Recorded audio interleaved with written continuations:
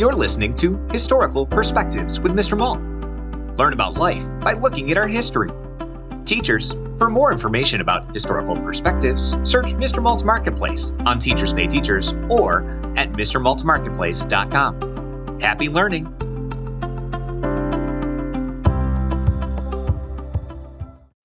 Youngest age for exploration.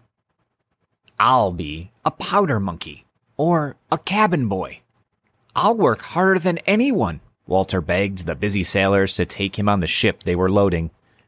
They would throw him a piece of food or give him a pat on the head, but they wouldn't let him go.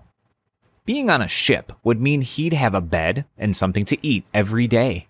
He'd get to sleep out of the weather, too, and it was getting colder every day. "How old are you?" a sailor stopped and asked him. "I'm 7, sir, but I'm almost 8, Walter answered.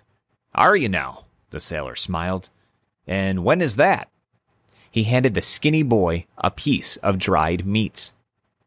"Don't know, sir, but look how tall I am already." Walter swallowed the meat and stood his straightest. "See?" "Please let me on. I'll work hard every day. Take my word." They heard loud clucking sounds and noticed chickens being boarded. Walter added, "I know how to take care of them, too."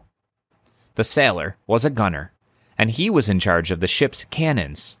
He noticed that Walter was small enough to fit into the tiny spaces a powder monkey needed to fit into.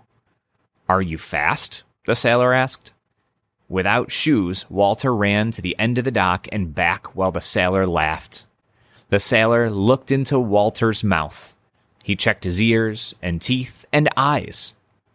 After a thoughtful moment, he said, "Okay, boy, you can come. It's a long, long, hard journey. You'll sleep in a hammock on the lower deck, and you'll work hard every day." "Yes, sir," Walter answered out of breath. "You can't bring anything with you, you understand? One set of clothes is all you need anyway," the sailor warned. "It's all I've got," Walter smiled, as if he were more prepared than anyone else boarding. They walked toward the ship, and Walter carried the soldier's bag. He had so many questions, but the first one he asked was, "Is it true that the biscuits get bugs? And you just eat the bugs too?" "Yes, that is true. Bugs aren't that bad, and you get very hungry on the open sea." Very hungry? That's the only hungry Walter ever knew. Now he had a friend, some dried meat in his belly, and a real adventure on the horizon. What could be better?